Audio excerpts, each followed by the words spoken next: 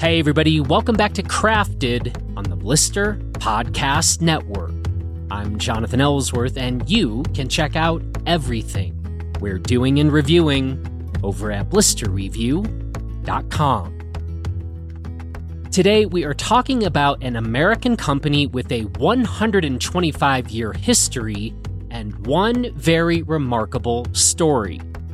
It's hard to imagine too many companies and product lines that started with more humble and mundane origins that then later found the most exotic and also the most hardcore users. And joining me today to talk about all of this is the president of Balm, Libby Parent. Now, Libby is remarkable in her own right. She's also a whole lot of fun. And in our conversation, in addition to learning more about this product with countless uses, you are going to get to hear a great lesson on how to steward a company with such a deep history into the modern world while walking the fine line of staying true to its origins and yet also being willing to evolve and adapt. There is lots of food for thought in this one, and a couple of laughs along the way too. This episode of Crafted is presented by our Blister Craft Collective, which is a collection of some of our favorite craft companies and some of the very best companies across a range of craft categories that support the independent work that we do here at Blister. One such company is Bravis Brewing Company, which was the first non-alcoholic brewery started in the United States. And today, Bravis is still making some of the very best NA beers that we have ever come across. You can learn more about Bravis and the rest of our Blister Craft Collective companies on our website, and we'll also include a link to the Craft Collective in the show notes of this episode. So check them out because we are confident that some of these companies are going to become some of your favorite companies too. And now, let's talk about cow udders and chickens and fashionistas and hardcore athletes with Libby Parent. Here we go. Well, Libby, very happy to have you here today on Crafted, and I am really excited to dive down this lengthy history of Balm with you. And so let's just get into it. Tell us a bit about the origin story of this company. Sure. So Balm was actually born on a dairy farm in 1899 in the Northeast Kingdom of Vermont. And everyone knows Vermont is cold, but like Northeast Kingdom's next level. Next level frigid. Cold? Yeah. And basically, it was created to soothe dairy cow udders so that they could withstand those insane temperatures. It was founded on a farm just as like a single farmer's special sauce, if you will. And then it was bought by the Norris family, and they basically, bought the rights to sell it and started creating even more products. It was definitely a farm and animal focused brand for 60 years at least. And obviously farming and dairy farming was huge in Vermont, still is, but certainly then. And, that the family really grew it. And the legend is that in the 60s, farmers' wives were like, why the hell are my husband's hands softer than mine? That's not right. What's he using? And it was the Balm. So that's sort of when it came into the home and started being used more as a human skincare regimen. I mean, it was still human and animal for a really long time. But that's sort of when it really made its way into the home. But we never left the Balm name. We get that question a lot. Mm-hmm. Why is it called Balm? Yeah. It's very literal, as you can tell. Yeah. And certainly unique and iconic. Once you know it, you don't forget it. Yeah. And I don't know if you know this about me, Libby. I am not a dairy farmer. I'm shocked. Yeah. Though I do have like 300 cows in my backyard. So I'm a big fan of my neighborhood cows here. But I guess I didn't really realize how widespread of a problem it was to keep cow udders well balmed, but apparently it was at least large enough to say this is a product that could be sold to, my fellow neighbor dairy farmers in Vermont. So I don't know if we know the total addressable market of this product, back in the late 1800s, but do you have any thoughts on this? Yeah, no, totally. And certainly dairy farming is entirely different now, right? I think it was, I actually, oddly enough, my great grandfather owned the largest dairy farm in the state in 1865. And at that time it was 300 cows. So today that would be a very small farm. But I mean, when everything was so much more manual. Yeah. So it was something that was easy, like you could actually address this issue that your cows were having because you were manually milking them every single day. But I also am not a dairy farmer. So even though that's my lineage, just to be clear, there is a silo in my backyard though. So I do live on what was once a farm. So. I love all you people. I haven't us rural living folks. Yeah, exactly. Well, it's so different from the big city here of Crested Butte, Huge.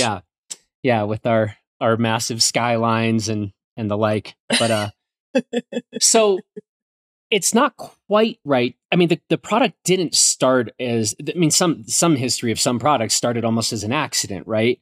This didn't start as an accident. It started with a very specific use. And then we just learned that turns out there's a lot more applications on this. I like the anecdote. I had not heard that. I like the idea that farmers' wives were like, "Why are your hands so nice and supple?" There probably were a lot of fights. Like, you've just been hanging out at the bar all day. So I don't quite know how that would have played out all the time. But from there then, and you kind of were pointing to that, maybe was that already fast forwarding into the 1960s, that kind of anecdote? Yeah, exactly. That's sort of the way the story is told. And I think what's interesting is we think that products for like animal skin would be drastically different than for human skin, but like really, why would they need to be? And I think for us, the transition was so easy because the ingredients were already found in skincare products people were using, because so much of our ethos is like, let's use as few ingredients as we can to deliver what the moisturizing effect. And that's really now where we play, right? We've really evolved. It really wasn't until like probably 2016, 2017 when we started innovating in a meaningful way in human skincare. We really sort of left behind some of the other animal products. Like we had hoof softener, we had minerals and vitamins for livestock. So, it was a very much like a farm supply centric company. And even as people started using us for their own skin, but really it was about 2016, 2017, we started innovating in different form factors for our formula, or getting into soap and lotion, just other things where people, like consumers, want simple products that do a good job. And we've been around for 125 years because we do a really good job. Right. We work better. We work better and nothing else does. We're definitely going to revisit the fact that you just said that a hoof softener existed perhaps as late as 2016. No, that was early. That was early. We discontinued that earlier. Okay. I should. I was like, that's a product I want to test. Actually, we might find a new use for, those of us who wear really tight ski boots. And I think that's, part of why we're doing this on the Crafted podcast is the company has been around a really long time, but it is so different and unusual. Another thing that I love about this is we talked about this actually the other day, you and I did. It seems like Balm is really starting to make its way. You just spelled out really well kind of the humble and very, mundane uses and the origins of this product.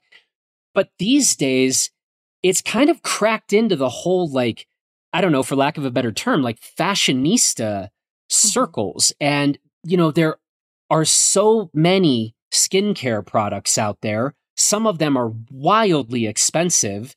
The people, runway models and folks who follow runway models, this is sort of a world they play in. And yet Bag Balm, of all things, is, and I personally know some of these people, right?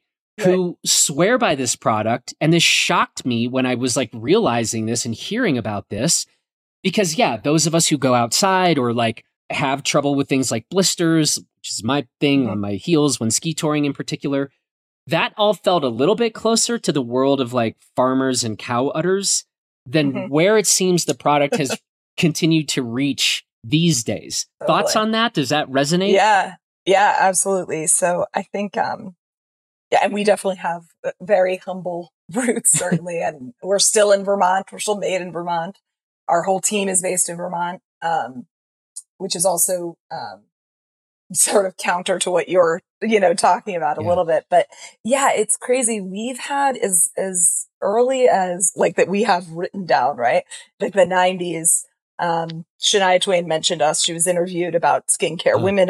Famous women are often interviewed about their skincare secrets. And she kind of put us on the map in the 90s for, like a public use. Like everyone knew us as this like farm secret, but like, man, do people really use it? And, I think she was quoted saying she used to put it all over her face and hair, which power to her because it's going to take a bit to get out of your hair. But, her hair looked great. So I get it. Wait a sec. The original Bag Balm product. Correct. The green little tins. Shania Twain was putting that in her hair? Yeah. For what? Like to style it or to... Yeah, kind of. Okay. Like if you think of any other balm, but if you're using it on your skin, I'm sure it was sort of just a quick, we do see actually a lot on TikTok, men using us for beards or hair too. So, we are like traditional uses and the way everyone thinks about us is like, my grandma had it. And if nothing else worked, Bag Balm would. It's like the Windex in My Big Fat Greek Wedding. It's like, just put Windex. We have so many stories of people who are like, just put Bag Balm on it. And, that's like what people think of. But then honestly, like several female celebrities, models that are interviewed talk about using us, whether it be for their dry hands, cracked heels, but we get so much use for lips. Because the products we have are proven, literally century proven ingredients for protecting skin, softening skin, moisturizing skin. And we don't have a ton of other things to stabilize. Like it's not a complicated formula. It doesn't need a bunch of stabilizers and things all the time that can sometimes prevent it from being as effective as it needs to be. But I guess it was 2021. We went, I hate saying we went viral. I feel like people use that very like nonchalantly. We'll let you use it once. This is your one time in the conversation. One time. I better remember not to say it again. There was this trend of slugging. Maybe it was 2022. I'm sorry. It was 2022, early 2022. And my social media gal was like, hey, we're like, things are going crazy for slugging. And I'm like, that's gross. What is that? Should we untag? Like, how do we not be associated with this? And she's like, no. All of these beauty enthusiasts basically do their whole skincare routine. And then they put like a petrolatum based product to lock everything in overnight. And so we're getting a ton of traction for people using us that way. And I was like, okay, so it is okay that we're associated with this. This isn't like a gross. She's like, wow. Wait a sec. The hell is slugging? It's you put all your stuff on, right? I don't know. Moisturizers, your oils, your serums, like your nighttime skin routine. And then you lock it all in with a petrolatum. And somebody decided this was called slugging? Yeah. I actually don't know. I think it was a known thing. Like, and then it was a big thing into it. I feel like a lot of dermatologists were getting interviewed about it. And so a lot of our, other players in the space were also getting a ton of love for it. And then we actually had another moment earlier this year. A huge influencer was talking about her Accutane journey and how our product was the only thing that made her lips feel better. And it was nuts. Like the response is nuts. So what's so cool about this brand is, well, it really works, right? So when people use it, there is such an immense affinity for it and loyalty. But we have literally people that are 85 that have been using it forever, all the way down to, I mean, obviously there's younger people too, but we really are getting a ton of play in this sort of like 18 to 24 space. And what's cool for a small brand like ours is, I mean, social media is wild, but for small businesses, it's pretty amazing the opportunity it gives for us to tell our story and to reach these people that normally we probably wouldn't have been able to afford to do.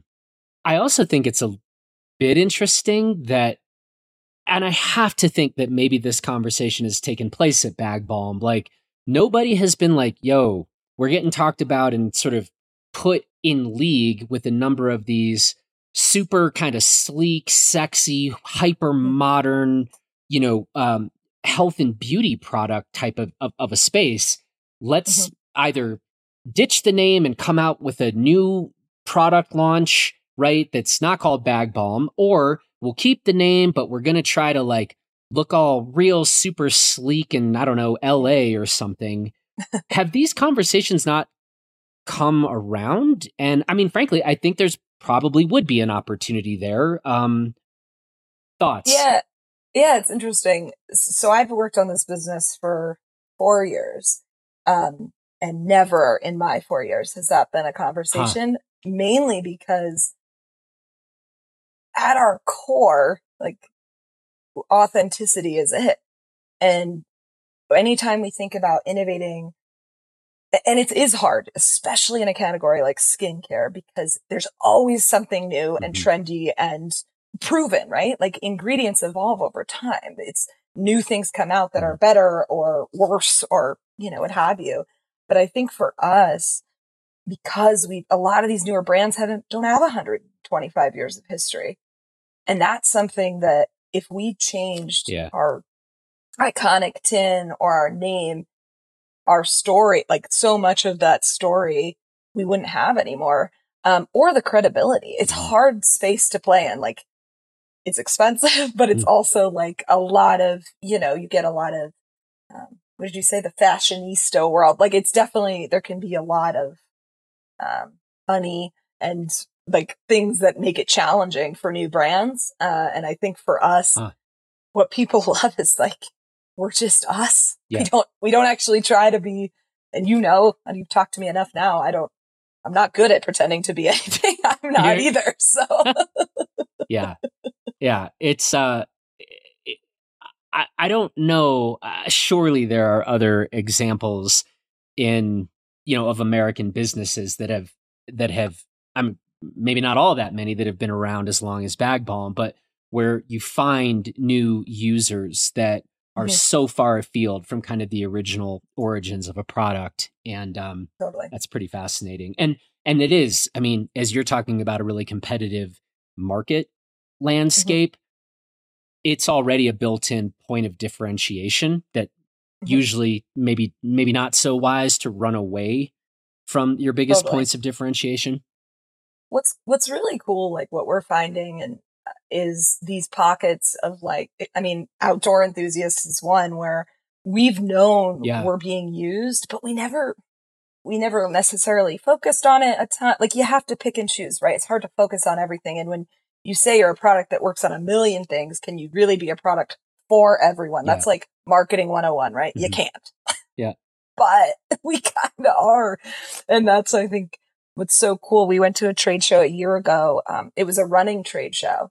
And the number of people that were like, I thought I was the only one that knew to just coat my feet in Balm before I do an ultra marathon or before I go skiing. Like, I didn't know you guys knew I used you like this. It was so validating for us in terms of when you think about being able to tell your story and meet new consumers and provide a solution that they might be like, I've tried everything.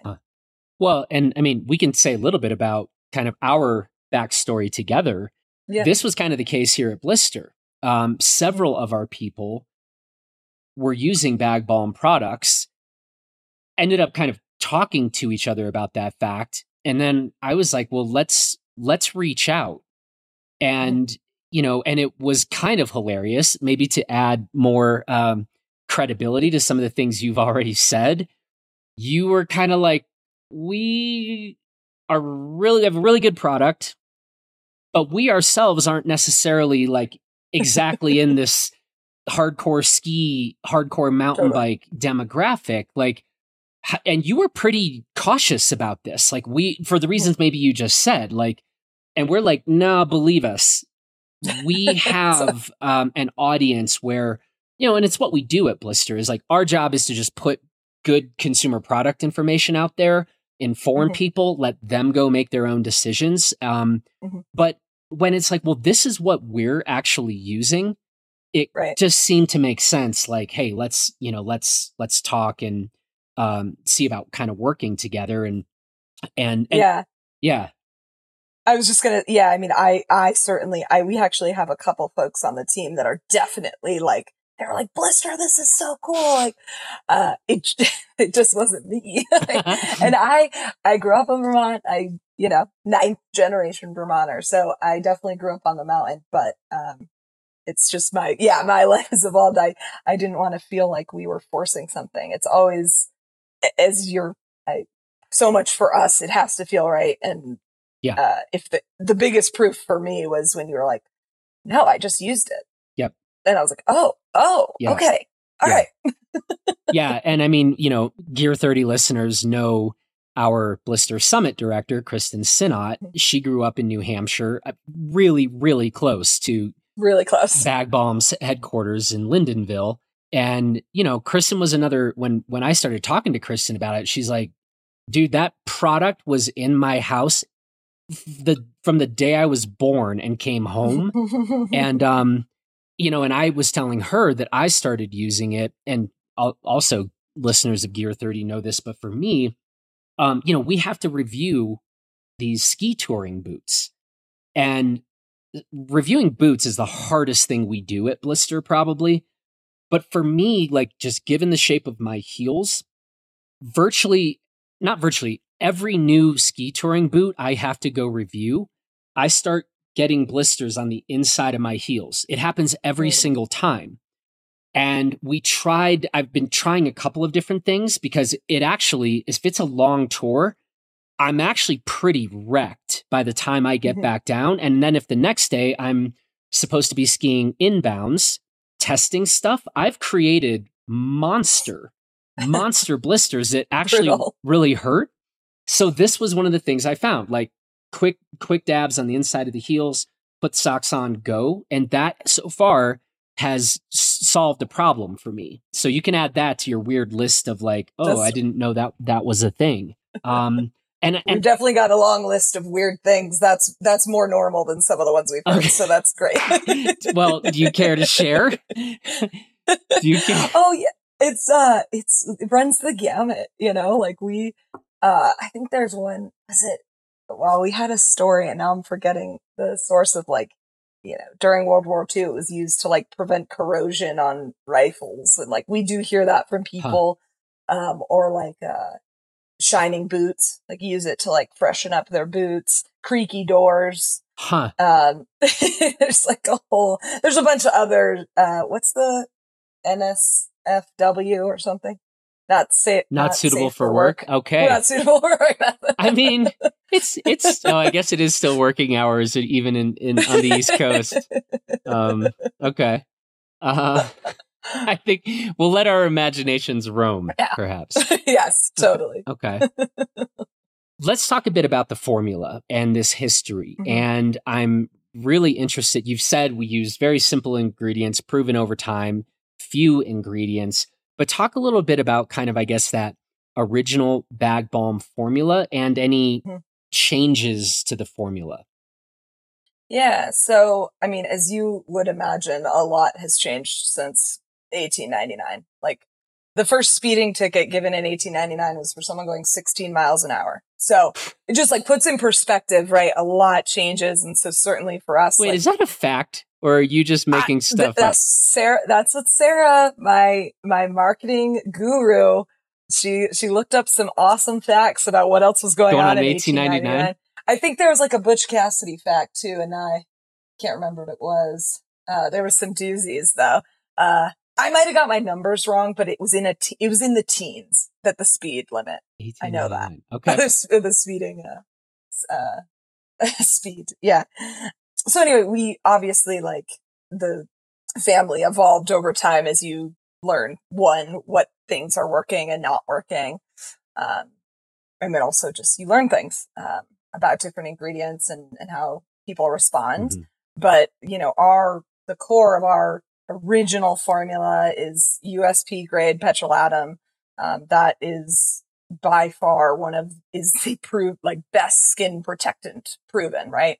And there's obviously a lot of other options, in that space, but it's been in it since day one. And then, you know, lanolin, which is made from sheep's wool, is a very expensive ingredient, but it's sort of a emollient, and an occlusive, which are like fancy skincare terms for it either keeps things out or helps bring things in. And, lanolin sort of does both. And that is another thing that's just been in it, from day one.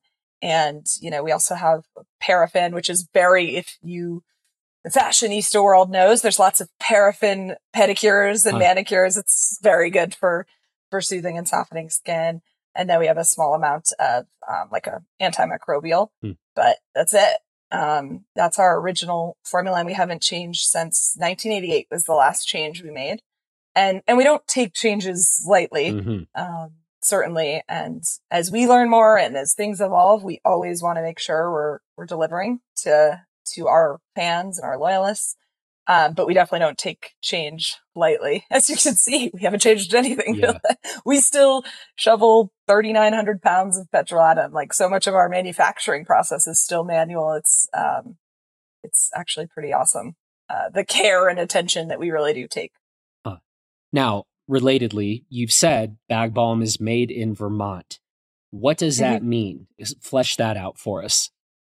Totally. So we have our factory, in Lindenville, where 85% of our products are made. And that building actually was also built in the 1800s. We haven't been in there since then, but, and that's where our original formula, our tins, is the majority, of our business still. And then we do a few other things there, but then we also do have some contract manufacturing partners in the state for some of our innovation who, you know, are best in class skincare innovators. So we obviously source ingredients and materials throughout the US and globally. There's certain ingredients you just fundamentally can't get here. But all of our, you know, production is done in our factory in Lindenville or, at our partners' factories in the state. I know you guys are a pretty small team. I know you have an extensive history, but it's still a bit surprising to me that you're able to produce enough product in Lindenville, Vermont. Should I be surprised by this? You know, maybe it's hard, right? I'm biased. I'm not surprised because we do it, but, I think what helps is we aren't an overly complicated, again, like our whole brand ethos is like, let's not overcomplicate this.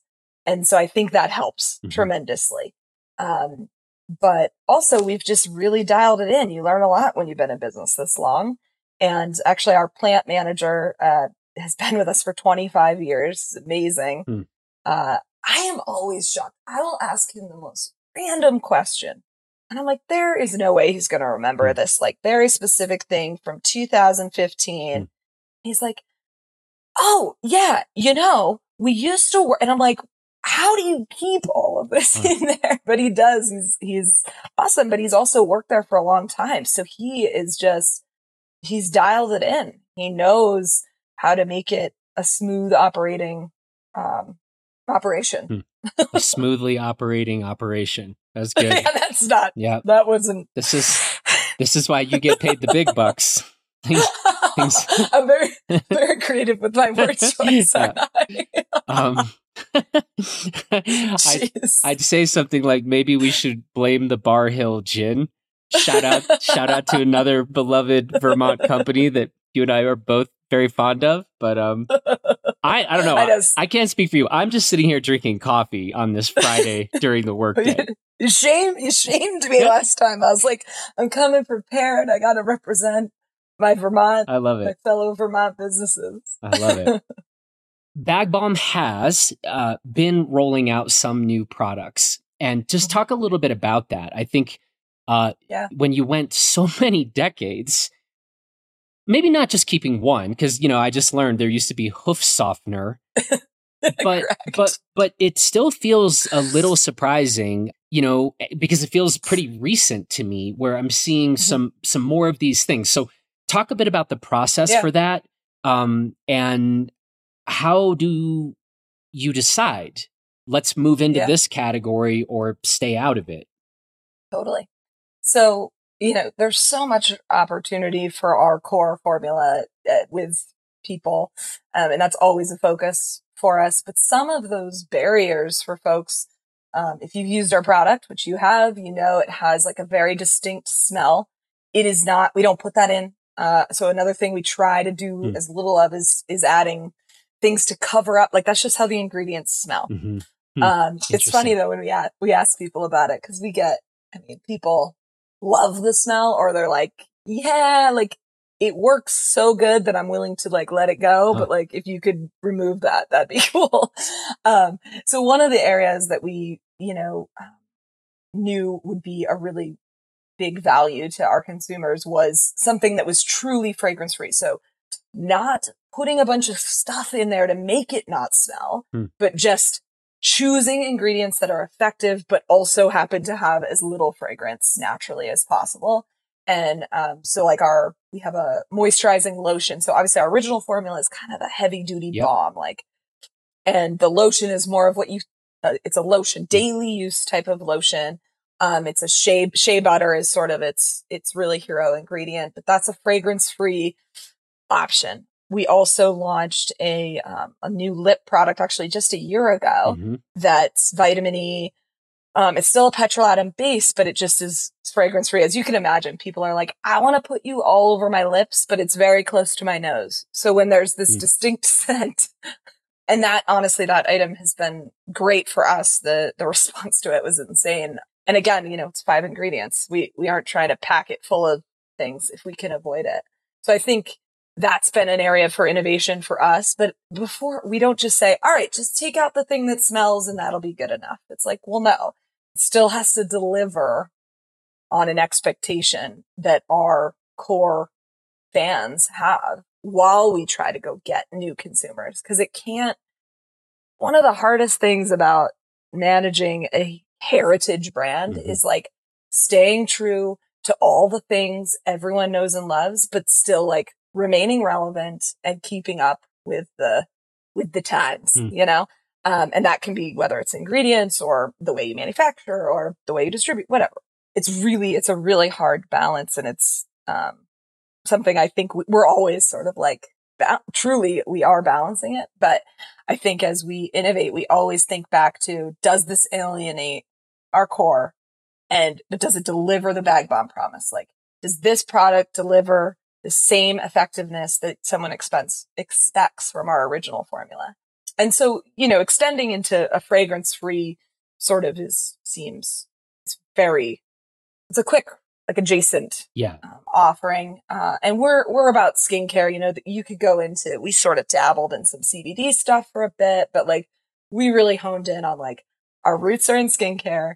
What we wanted to do is deliver moisturizing skincare. So that's part of every brief. And we test it. So all of our people test it. All of our friends and family test it. We seek out, loyalists to test products before we go live. And then, the other area we've been innovating in is because skincare is like a process, right? You cleanse, you moisturize. And so soap is another space. Certainly bar soap is also just, I feel like, really is having a moment, has been for So several wait. years. Say more about that. That's because I'm a bar soap I'm a user? bar soap guy. But I didn't know that I'm on trend right now. So I'm delighted to hear this. So trendy. I should just always assume I'm just absolutely right there, cutting edge of the trend. Hip. Yeah. But so no, I literally didn't. I've never heard this. Bar soap is having a moment. Yeah, I think part of it is, as you would imagine, a lot of like liquid body washes have a lot of water. That's how they're liquid. Or glycerin, is used also. But it just also is like, you don't get as much. Yeah. Like in terms of value, it can feel like you're not getting as much. So I think, and then environmentally, the bar soap is gone. Like it's not like you then have this bottle. So I think those are probably two big ones recently. And truthfully, I wasn't really a bar soap gal until I worked here. Not for any reason other than I just wasn't. I've always felt like it dried my skin out. And so I just thought I thought you weren't because you were less cool than me. I mean, I'm definitely less cool. I think that's apparent in my word choice. I'm not sure. It's pretty, we're neck and neck. Okay. But that actually does make sense. I honestly just hadn't really thought about that. You're not throwing out a bottle at the end. Right. I actually went first to kind of when you're just adding a bunch of water and then shipping this stuff around the world, just starting to think about like that's become more and more of a thing, right? Whether it's laundry detergents or Okay. So anyway, sorry for that interruption. That's okay. No, it's good. You need to know when you're on trend. So I'm happy to bring that. Appreciate that very much. Bring that too. But that's an area that I think we launched in 2019, but we're really starting to get a little more traction now. And I think, again, like it's just taking the things you love about Bag Balm and adding it to the step that we already know you're doing. And so trying to take all of those simple, effective ingredients, but like resulting in a moisturizing experience. So you don't, especially because a lot of we're a national brand. We're used literally in every state, but where we over-index is in really dry places. So to then use a bar soap that just further dries you out you got to use a lot more Bag Balm, but wouldn't it be nice if you could just be moisturizing while you're cleansing and then still use your Bag Balm? So that's newer. The soap we're innovating with some variations on our core soap, and we are exploring also body wash. So what's interesting is I think we did a survey and 45% of people use both bar soap and body wash. I'm like, these are really clean people. Yeah. Like, kudos. Yeah. You want to give those people hugs. Yeah. But I do think that that's pretty telling in terms of staying relevant and delivering something.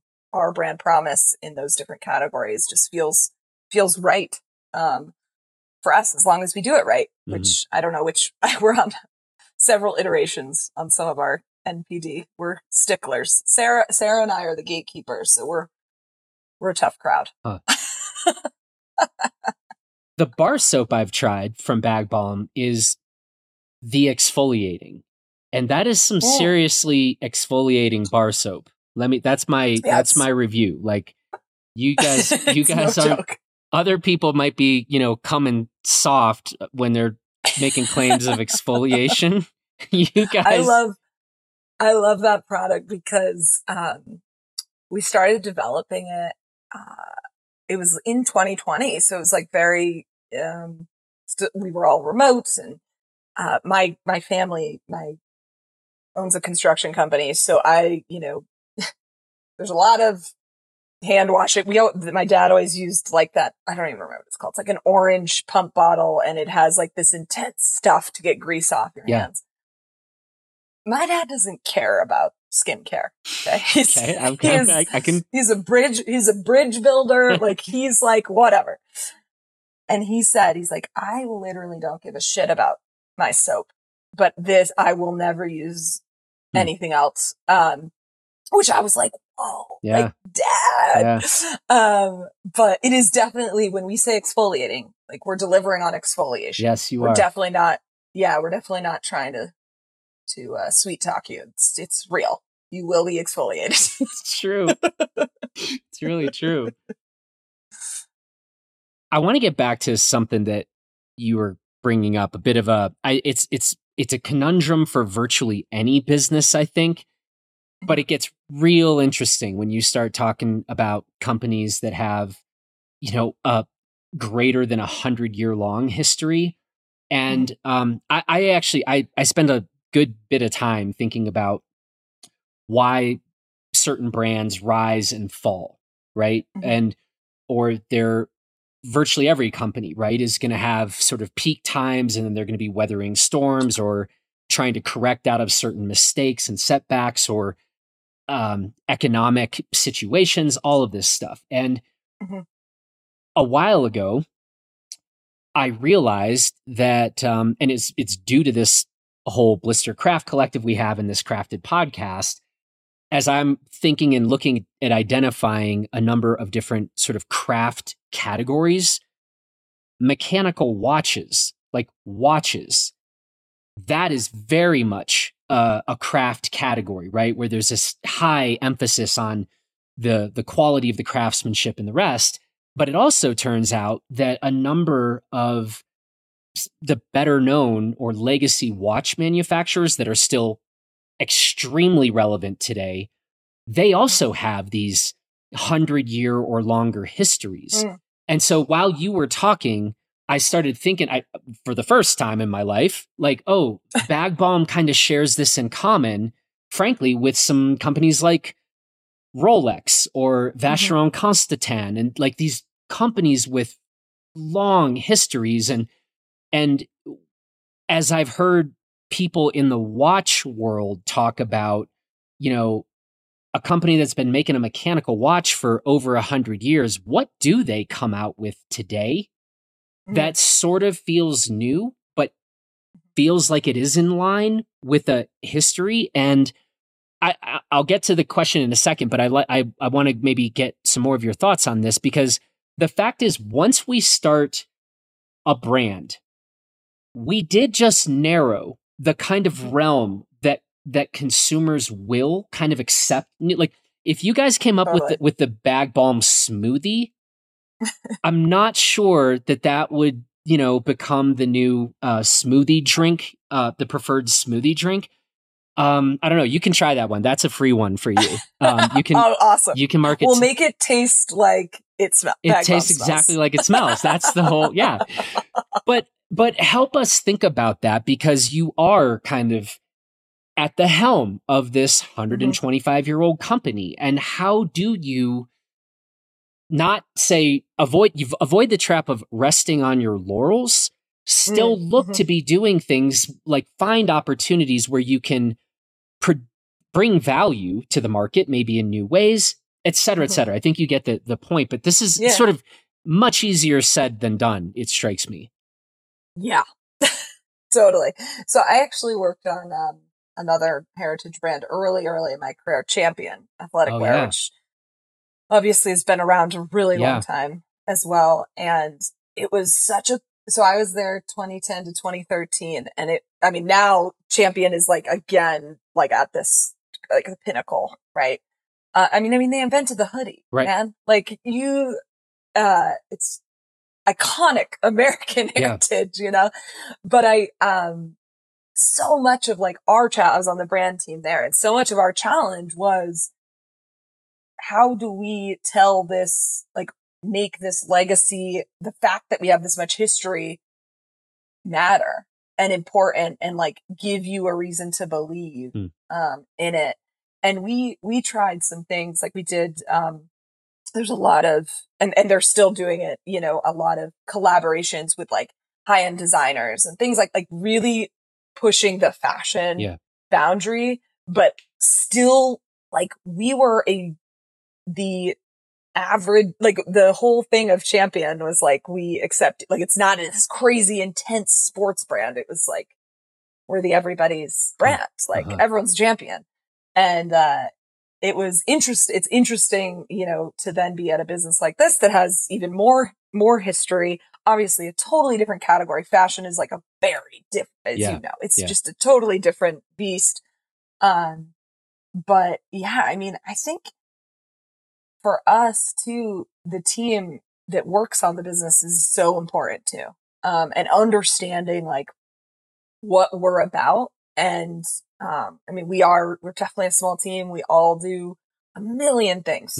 But everyone like fundamentally loves this product and this business and understand that like, we're not just trying to double the business and, whatever happens. It's like, no, we all take an immense amount of pride in the fact that a, family ran this for 115 years and the legacy the brand has. I certainly don't want to be the one that, that makes anyone question that, right? That we're headed in the wrong direction and I think that's honestly, when you think about innovation, we've explored. So we've definitely never gone down the smoothie route for sure, but we haven't when we brainstorm, we do sort of really push the limits. And I think we've just settled on like what we really feel like we uniquely can deliver. And if that means our world is this big, like the other challenge is just explaining to different people how we can be relevant to your lives. So if you're not slugging every night, what else do we make sense for you? But that's also in itself hard, right? Like trying to say, I am for your grandma's cracked heels and I'm for Jonathan's blisters that he gets from his ski boots and I'm for this young beauty enthusiast crowd. You're like, but are you really? Yeah. Right. And so our approach is certainly trying to reach those people authentically, not just like pepper with ads or cause our whole thing is like, once you use us, you're either in or you're out. Like and that's okay. Right. Like that's okay. But we wouldn't still be around if we didn't work. So I think that's also, there's something about that feels like it's already stood the test of time. It's going to be here another 125 years. I probably won't be, sadly. I don't know. But you never know. You never know. You start slugging every night and I hear it'll add 125 years onto your life. Years. Yeah. Oh, new campaign. That's what TikTok taught me that. Yeah. Oh, yeah. Okay. I know we've just got done saying that there's like a whole lot of uses for this product, but for people who are newer to Bag Balm, what do you say, or how do you say this? Like maybe somebody who's literally never used the product, heard of it maybe, but never used it. Do you have like, okay, look, while it can be used for 1,000 things, there are kind of 2 or 3 use cases where we think this is the broadest application for as you have learned who your customer base is and the rest. Do you have some? It's like not all 1,000 uses are being used the equal amount, maybe, or something like that. Help us on that front. For sure. Yeah. I mean, our almost 50%, like when we survey our current base, almost 50%, it's dry, cracked skin. That's it. Like if you're, like the cracks, like the really deep it's rough. stuff. And I mean, I like I feel like what people usually say, nothing else worked. And so that I think, and that goes back literally to 1899, the dry cracked cow udders. Like I think that so much of that is from how we were started too. But that is for sure the number one thing we hear. But then the next is like skin irritations, chafing, rashes, things like that. I mean, we aren't, claiming to solve any of those things, but I think the chafing one is one that I was shocked when that was the second highest use. And then lips is like the third. So like when you think the top 3 uses from our current user base, which obviously spans like 10 to 100 year olds, right? Like a really big audience. And it's way like a couple that we then blisters, we get, I feel like that's the next one. And then it's like animal and pet care. But what's cool is like so many people love that they just can use the same thing. They use it on them and their pet. And while it used to be so like livestock focused, certainly the majority of our pet use now is like household pets or dogs that you're hiking with and things like that. I mean, people definitely have pet cows. We do actually get a lot of goat usage too, still, because I feel like goat usage way up there for homesteading. Like, especially when COVID was like 2020, I feel like a lot of people started, just investing more in their home and chickens. I had chickens a long time ago before I worked here, actually. It's terrible, but you were not into raising chickens? It was so cool, but then 3 of them were like massacred by this like animal, and it was so sad. I was like so sad, and it's so hard because my husband's like, we have a 2.5-year-old daughter. He's like, she'd love it. Like, they have chickens at school, and I was like, I can't emotionally do it. Wow. I know. I remember when it happened, my coworker was like, they're like utilitarian animals. And I was like, I know, but like, I didn't have pets growing up. Like, this was like my first, when we got them as chicks, they were like in the house with us, Yeah. This got really emotional for you. I didn't see this part coming in the podcast, but two relevant stories here. This Monday, we are posting a Blister podcast that is all about grieving. It's literally like a 70-minute conversation about grieving. That's kind of amazing, and I now feel like maybe you should listen to this. Sounds like I should. Yeah. The other thing, Kara Williard, one of our senior editors and senior reviewers at Blister, she and her now fiance, she just got engaged in Nepal, but they have a 5-acre farm down in Gunnison. And one of the things they do is raise chickens. And we've talked about this on some different Blister podcasts, but Kara has an emotional support chicken. And I feel like you could relate to this. Kara, yeah. I feel you. Yeah. I feel you. Now, my last question related to chickens and bag balm is, again, forgive my ignorance, but what are we doing with bag balm and chickens? Oh, they're combs. Like the combs. Wait, just for looks or that? Like... No, like, I mean... Is this for TikTok? No. What is happening? No, they're combs. Like, it helps with frostbite and stuff. Oh. Yeah. Okay. That was... Do you feel like you've learned much more about livestock than you ever thought, or animals, farm animals than you ever thought you were gonna? I'm totally indebted to you. This episode. I'm totally indebted to you. Okay, so bag balm on the combs. All right. I'm going to ask Kara about this. I want to know if she's taking care of her chickens properly. If she doesn't, she better. Okay. Yeah. She asked you now. No excuses. Damn. I literally just asked you if that was just for fashion or like, I know. Shit. I'm really outing myself as not. Remember when I said we're like a pretty practical, yeah. So very seldom not as really, a brand aren't about not looks. really for TikTok showing. Okay. We do our best. We definitely have a presence and we engage with our fans there because certainly we get lots of. You do. You're hot TikTok brand. Amazing. Totally. Yeah. Amazing. Yes, totally. Hey, we've gone a really long time into this conversation and you've hinted at a couple of the things, but I think it would be interesting to hear more about just your own background from sort of where you grew up to what your career has looked like to get you to where you are today and to be in a position to be drawing on, I think, a pretty interesting company history to try to then navigate your current ship into the future. Yeah. I'm actually sitting in my grandparents' house. They bought this property in 1977, built their house, and my parents, where I grew up, is right next door.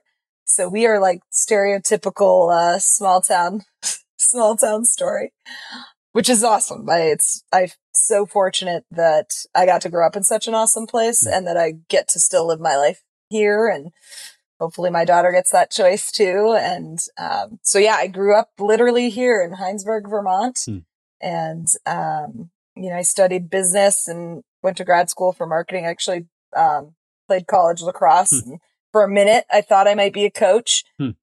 And then I actually was coaching a travel high school team when I was in grad school. I went to Emerson College in Boston. And I just was walking by one of Emerson the like Monday. Yeah, so literally. it's totally different now. It's totally different than it was when I was there even. But, and one of the dads, he was asking me on one of the trips, like, what are you going to do? And it's like that. Good question. Yeah. But I grew up in an entrepreneurial family, and I kind of knew business was, I'm tutored math, and, but I also, sports were such a big part of my life. And, I always played team sports. And, he was like, I have a friend who works at Hanesbrands and they own Champion. And I was like, okay, cool. And he was like, send me your resume and stuff. And I was like, all right. Obviously, of course I will, but I definitely didn't expect anything to come of it. I actually love this story because so he sent my stuff, and he was, I honestly can't even, was he the president at the time of the company for like the outerwear division? And he sent it to the team that was hiring for the role I ended up getting hired for. And they were like, nah, not because of anything other, just then they had been referred people and it just wasn't worthwhile. And they told me this story, obviously, after they hired me. And I guess he followed up on it a couple of times. And they're like, let's just interview her so we can respond and not lie. And I ended up talking to my future boss for an hour and a half. It was in the brand team. So it was very much about like brand equity and what you stand for and advertising and supporting that. And we talked for an hour and a half, and she was like, when can you fly down here? And I was like, anytime, really. They were based in Winston-Salem, North Carolina. So I flew down and interviewed, and then they wanted me to come down a second time. They were like, we want you to look at some apartments and see if you would live here. I was like, oh shit. All right. So, it's getting real. And, it was, I didn't think I was going to leave New England. Like, I grew up, my whole family is here, and I ended up getting the job. And I was like, I just remember calling my mom. I was like, I'm going to move to North Carolina. She's like, well, you are not. It's like, well, so I moved there, worked for Champion for 3 years. Actually met my husband there, and it was awesome. It was really cool. So Wake Forest is in Winston-Salem. I feel like that's, and Winston-Salem's also known for like cigarettes and things. There's that. Yeah. There's that too. It was awesome. It was amazing first. Obviously huge company. I learned so much, worked with amazing people, and got, we sponsored like US lacrosse. So I was just coming out of playing college lacrosse. So I was like, this is like the dream. And then, my siblings, lived here and started having kids. And I was like, oh man, like I can't not be there. And so I started sort of just looking around, and I ended up getting recruited by Keurig. It was Keurig Green Mountain then, Dr. Pepper now, Keurig Dr. Pepper now. And it happened real fast. And my husband, who was my boyfriend at the time, I was like, so I just got offered this job. Like, I'm going. Are you coming? And he was like, yeah, I guess. And so we did. And he moved up here. It was like -20. Perfect. He felt like -20. And he was like, I didn't even know nose hairs could freeze. This is shocking for me. But he made it. He's still here. So I worked at Keurig for 5.5 years. Amazing experience. So I started there. They were still public. They went private, went back public. I went through the merger with Dr. Pepper. And it was awesome because I had this brand marketing experience, and then I went like very consumer facing.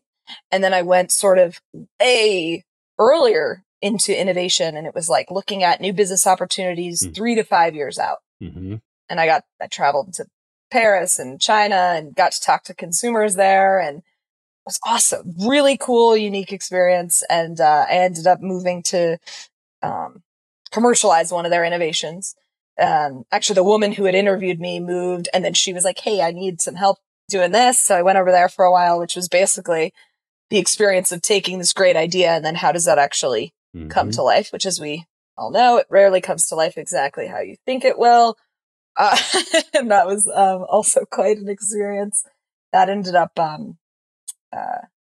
rolling off into a joint venture with Anheuser-Busch's, which was cool. Huh. And then I moved to coffee, and I managed Newman's Own Organics, was a licensed coffee business, which was awesome. I mean, it's a mission-driven coffee, obviously, and really cool, big coffee business. And I also worked on this brand called Laughing Man Coffee, which at the time was Hugh Jackman was involved in. So that was really a unique experience. And we got to go to Colombia and visit coffee farms, and the whole brand, is built on giving back. Like, it was fair trade coffee, and it was literally deploying funds to the exact places where the coffee for the brand was grown, which was amazing experience. And then I moved to sales strategy, customer marketing type thing before I left. And actually, the woman who hired me originally at Keurig had left before and went to this company called Vermont Smoking Cure, small private equity owned snack sticks, like jerky meat sticks. And she recruited me over there. And it was big. It was a big change for me. Obviously, I'd worked at 2 huge companies. And it's always like, it was scary, right? It was like a scary feeling of like, there's security and insecurity at big companies, but did it. I went, and I was like, man, I could never not be in a small business again. Like, it was awesome. We, built a business, sold a business to one of the largest meat companies in the country. And it was so cool. Like, all the things you get to see when you're at a smaller business compared to, like, I learned everything I learned before then prepared me for it, but I didn't really know all the visibility you end up having. And then this opportunity with Balm came up. We had a semi relationship with them. Every small business does. Like, what's so cool about Vermont is there's a million small businesses, and there's always going to be. There's just like so many innovators. But everyone, even if you work in totally different categories, your challenges are fundamentally the same. Like, it's hard as a small business to compete, to continue to grow, to withstand economic hardships, what have you. But anyway, there was a chance to take the general manager role of Balm, and I was 4 months pregnant, and I was like, well, no time like right now. Let's do it. And then I've been here since it was January 2021. I took this role. My daughter was born in April, and it's been a while. It's been a wild ride, but it's really cool. I mean, I can't pretend it's not a lot of pressure, especially as a Vermonter, to be like, this is an iconic, not just an iconic Vermont brand, an iconic American brand. Yep, that's right. But it's cool. We've built an awesome team, and we're seeing tremendous growth, and it's really fun to learn all the people's stories about us and their experiences with us. As part of our 125th anniversary, we sort of had this call to our fans, like, tell us your stories throughout 2024. We want to be telling them. And they're amazing stories. And certainly the fact that we're still made here, everyone's based here.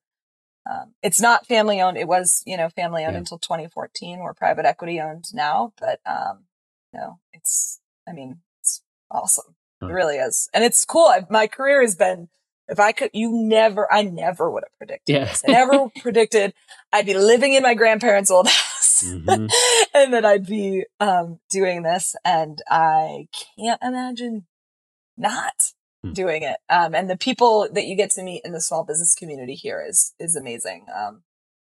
And just being able to engage with them on challenges they're having and how do you help each other out? Because so much of it ends up being like it's hard to get the talent you need. And Vermont is like a funky way of life.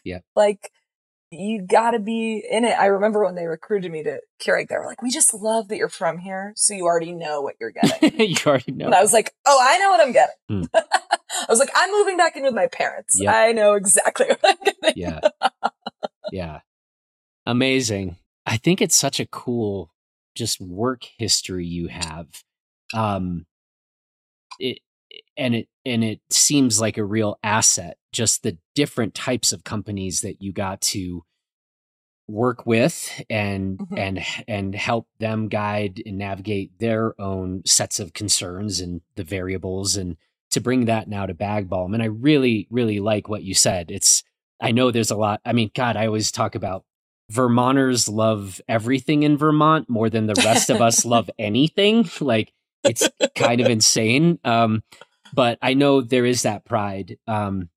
to talk about, managing a Vermont company, but then you said, and also a legacy American company. And I think that's Mhm. exactly right. And these crafted podcast conversations we have are really so fun. Sometimes they are really heavy on the kind of artistry side of things, but Mhm. I love getting into the stories of how the origin stories of a brand and how a company evolves over time. And Mhm. we just don't, I mean, America, we're a young country, right? So we don't have Mhm. that many companies that can boast of something like a 125-year history. And Mhm.